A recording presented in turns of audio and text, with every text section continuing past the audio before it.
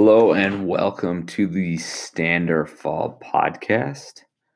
I'm not sure which episode this will be. I recorded one earlier today at the gym about some more stuff in Jacob, but I doubt I'll get that up before this. So this will be episode 4, I believe. Whatever. I mean, I'll label it as much, but I just want to record this and read this through. I am giving a talk in church tomorrow. It's kind of the Nelson show. We have Riley giving the opening prayer. Hiram's giving the youth talk. Lisa gives an adult talk, and then I have an adult talk. So it's like, the Nelson family circus tomorrow at church. But anyway, so the talk I'm going to give, and I'm doing this to kind of time myself. Figured I might as well. So I kind of have an idea of where I'm at. I really don't know how much time I'll need. I think I might have like 8 to 10 minutes, but just depends how it goes. So I will start. Good morning. I'm excited to speak with my family today. I've been asked to speak on covenants and ordinances. In the Bible, the word ordinance is translated from the Hebrew word chukah and is used 104 times. And then we find from the Greek word dikaioma, and that's used 10 times. A study of these words will lead to a definition that means an enactment of a righteous deed. For our purpose today, an ordinance can be described as an enactment of a ritual. In ancient times, the law of Moses consisted of 613 different commandments, in which were different rituals or ordinances that included things like ritual washings and animal sacrifices. We learn in Jacob 4, verse 5, that for this intent we keep the law of Moses, it pointing our souls to him, and for this cause it sanctified us unto righteousness. Unquote. We learn that the whole intent of these commandments to the people was to point them to believe in and have faith in Jesus. The act of performing these different rituals or ordinances did not save them. That old covenant was fulfilled with the death and resurrection of Jesus Christ. The new and everlasting covenant was established and has been the standard to which all who come unto Christ are to enter, including our dead. And if we have time, I will talk about the subject, the ordinance of baptism for the dead, at the end. In the church, we believe that the first principles and ordinances of the gospel are: first, faith in the Lord Jesus Christ; second, repentance; third, baptism by immersion for the remission of sins; fourth, laying on of hands for the gift of the Holy Ghost. We also teach about other ordinances available to point us to Jesus. Let's talk about covenants. In the Bible, the word covenant is translated from the Hebrew word berith, and that is used 285 times. And then from the Greek diatheke, and that's used 33 times in the Bible. A study of these two words will lead to a definition that a covenant is a set agreement having completed terms determined by the initiating party, which also are affirmed by the one entering the agreement. Members of the Church of Jesus Christ of Latter-day Saints speak of themselves as a covenant people. We see the covenants we make in our modern day as the same as those made during biblical times. A covenant is an agreement between God and a person or a group of people. The Lord speaks of his covenant people in the scriptures and tells us as much in Deuteronomy 32 when he tells us that his portion is his people, Jacob, or what we know as the house of Israel, is the lot of his inheritance. We are considered part of his covenant people as we enter into a special covenant with him and witness that through an ordinance. Note, just like as the law of Moses was to point the ancient Hebrews to Christ, It is not the physical manifestation enacted through the ordinance that saves us, but it is the belief that we have in Jesus Christ and the faith we are exercising through following the commandments set forth in the covenant. So, to combine those covenants and ordinances together, I was joking with Hiram, I could just take the microphone right now and do a mic drop and just say, stay on the covenant path. Because we have heard that phrase used 100, or not 100. We've heard it used 84 times in General Conference since 2018. So that was going to be my easy way of copying out of giving the rest of the talk, but we will proceed. So I want to talk about, well,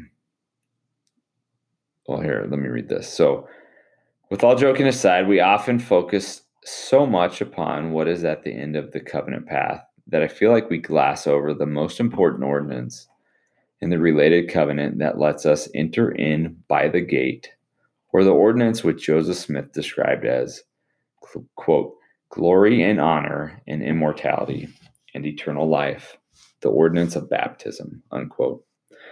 When Jesus Christ visited the Nephites in 3rd Nephi, we have the words he taught in chapter 11 and what he calls his doctrine.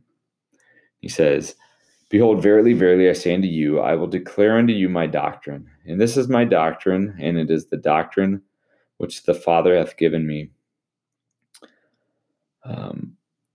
I bear record that the Father commandeth all men everywhere to repent and believe in me. And whoso believeth in me and is baptized the same shall be saved, and they are they who shall inherit the kingdom of God. And whoso believeth not in me is not baptized shall be damned. Verily, verily, I say unto you that this is my doctrine. And I bear record of it from the Father, and whoso believeth in me, whoso believeth in me, believeth in the Father also, and unto him will the Father bear record of me, for he will visit him with fire and the Holy Ghost. We have Jesus teaching the simplicity of his doctrine, and it is mirrored in what we believe in the article of faith referenced earlier. Now let's learn about what the first man, Adam, experienced at baptism. In Moses 6, we read the story of Adam being taught the plan of salvation. It says, if thou wilt turn to me and hearken unto my voice and believe and repent of all thy transgressions and be baptized, even in water, in the name of mine only begotten Son, ye shall receive the Holy Ghost. Further on, we read, we must be born again into the kingdom of heaven, of water and of the Spirit, and be cleansed by blood, even the blood of mine only begotten, that ye might be sanctified from all sin, and enjoy the words of eternal life in this world, and eternal life in the world to come, even immortal glory. For by water ye keep the commandment, by the Spirit ye are justified, and by the blood ye are sanctified. We then read the experience of Adam making a covenant with the Lord, then go through the ordinance of being baptized by water, fire, and the Holy Ghost. When the Lord had spoken with Adam, our father, Adam cried unto the Lord. So right here, I believe he's making a covenant. And it says, he was caught away by the Spirit of the Lord and was carried down into the water and was laid under the water and was brought forth out of the water. And thus he was baptized, and the Spirit of God descended upon him. And thus he was born of the Spirit and became quickened in the inner man. And he heard a voice of heaven saying, thou art baptized with fire and with the Holy Ghost. This is the record of the Father and the Son from henceforth forevermore, or from henceforth and forever. And thou art after the order of him who was without beginning of days or end of years, from all eternity to all eternity. That's Melchizedek priesthood language right there, coming from God out of heaven. Behold, thou art one in me, a son of God, and thus may all become my sons. Amen. So here the Lord tells Adam that he is now a son of God, and the pattern for all those who would be called sons of God was just established. We can link this language to what we learn in Doctrine and Covenants section 76 about those who will be sons of God and will, quote, dwell in the presence of God and his Christ forever and ever. This section leads with the fact that they are they who received the testimony of Jesus and believed on his name and were baptized after the manner of his burial, being buried in the water in his name, and this according to the commandment which he has given. So we have learned about the importance of the ordinance of baptism, and that those who are baptized do such to fulfill the commandment to witness that they believe in Jesus Christ and have repented or turned towards him. This is an outward sign of an inner exercise of faith. So what about the covenant associated with baptism? We learn that there was a covenant that is associated with an ordinance. We even learned that Father Adam cried unto the Lord prior to being baptized. I believe he was exercising faith and making a covenant with the Lord. We learn of the covenant that was set by the Lord that we are to agree with and accept prior to baptism, and it is found in 2 Nephi 31, 3 Nephi 9, and can be summed up the best in Doctrine and Covenants section 20, where we learn that all those who humble themselves before God and desire to be baptized and come forth with broken hearts and contrite spirits and witness before the church that they have truly repented of all their sins and are willing to take upon them the name of Jesus Christ, having a determination to serve him to the end, and truly manifest their works that they have received of the Spirit of Christ under the remission of their sins, shall be received by baptism into his church. There is the covenant associated with baptism. If we do those things and witness to God through our choice to be baptized by water, we can receive the baptism of fire and Holy Ghost. This allows us to enter in the gate in the new and everlasting covenant. The Lord tells us, thus may all become my sons. And the definition of thus means in this or that manner or result of. This pattern of covenanting with God, then being baptized, leads us down the path toward a divine blessing of being with God again. I just used baptism today as a quick example of one covenant and ordinance that we enter into as God's covenant people. There is so much more to this than just being a box to check as an essential saving ordinance. So that puts me at about the 12-minute mark. I'm thinking I might only have 8 minutes. I may have to skip through a lot of the scripture stuff here at the end, which I can pick through easily, I think. But I added some stuff here at the end if I have a lot of time. Like Hiram's talk might only be like 2 minutes. He's speaking on gratitude. Lisa's speaking on the word of wisdom. I don't know how long her talk is, but I think she said she only has like 3 pages. I have 8. I don't know. You guys know me and my excessive length of papers, which is quite ridiculous. So I want to time this next part, and we will see if I have a lot of time to fill. Here it is. So we're starting at the 14-minute mark. All right, baptism for the dead. So baptism is important.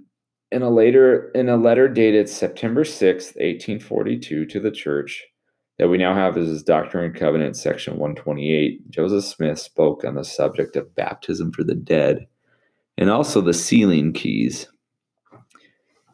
He calls the ordinance of baptism for the dead, quote, the ordinance and preparation that the Lord ordained and prepared before the foundation of the world, for the salvation of the dead who should die without a knowledge of the gospel, unquote. So then Joseph continues and defines how the sealing keys actually work. He says, the nature of this ordinance consists in the power of the priesthood by the revelation of Jesus Christ, wherein it is granted that whatsoever you bind on earth shall be bound in heaven, and whatsoever you loose on earth shall be loosed in heaven. Or, in other words, taking a different view of the translation, whatsoever you record on earth shall be recorded in heaven, and whatsoever you do not record on earth shall not be recorded in heaven. For out of the books shall your dead be judged according to their own works, whether they themselves have attended to the ordinances in their own propria persona, or by the means of their own agents, according to, and I highlight this here, the ordinance which God has prepared for their salvation from before the foundation of the world, according to the records which they have kept concerning their dead. Unquote. So he also speaks about having a recorder write down in the books here on earth makes, quote, a record of truth before the Lord, unquote. That is also written on the record kept in heaven called the Book of Life. Again, Joseph says, the records on the earth in relation to your dead, which are truly made out, so also are the records in heaven. Therefore is the sealing and binding power, and in one sense, the word, the keys of the kingdom, which consist in the keys of knowledge. So Joseph just defined that sealing power as what you write down here on earth through an ordinance happening, whether it is, he's linking it here with baptism for the dead, but it also talks about those who do their works, meaning going through ordinances here by being their own agent if they're living. It also, as it's written and recorded and witnessed, it's written on the Book of Life in heaven. So that's the sealing power that's associated with the ordinances that we enter into. So I just want to keep reading some more. And he says, I will give you a quotation from one of the prophets who had his eye fixed on the restoration of the priesthood, the glories to be revealed in the last days, and in an especial manner. And I quote this, or I highlight this always. It says, this most glorious of all subjects belonging to the everlasting gospel, namely the baptism for the dead. So Joseph just defined baptism for the dead as the most glorious of all subjects belonging to the everlasting gospel. It's kind of a big statement to make. But then he leads us into what we hear quoted quite often. It says, for Malachi says, last chapter, verses 5th and 6th, behold, I will send you Elijah the prophet before the coming of the great and dreadful day of the Lord. And he shall turn the hearts of the fathers to the children, and the hearts of the children to their fathers, lest I come and smite the earth with a curse. I might have rendered a plainer translation to this, but it is sufficiently plain to suit my purpose as it stands. It is sufficient to know in this case that the earth will be smitten with a curse unless there is a welding link of some kind or other, in some kind of or other, between the fathers and the children, upon some subject or other. And behold, what is that subject? Here's the answer Joseph gives. Here's the welding link. It is the baptism for the dead. For we without them cannot be made perfect, neither can they without us be made perfect. Neither can they nor we be made perfect without those who have died in the gospel also. For it is necessary in the ushering in of the dispensation of the fullness of times.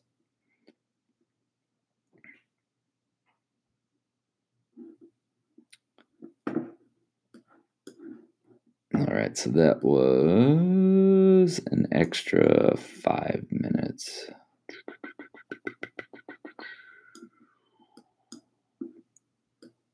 Okay, I'll just cut mine short. Lisa says she's going to cut her short. You're being recorded for podcast right now?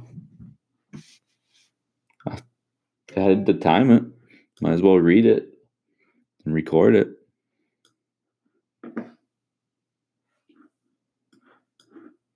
All right, there's an end to that. We'll see how it goes. Peace. Say peace. Peace.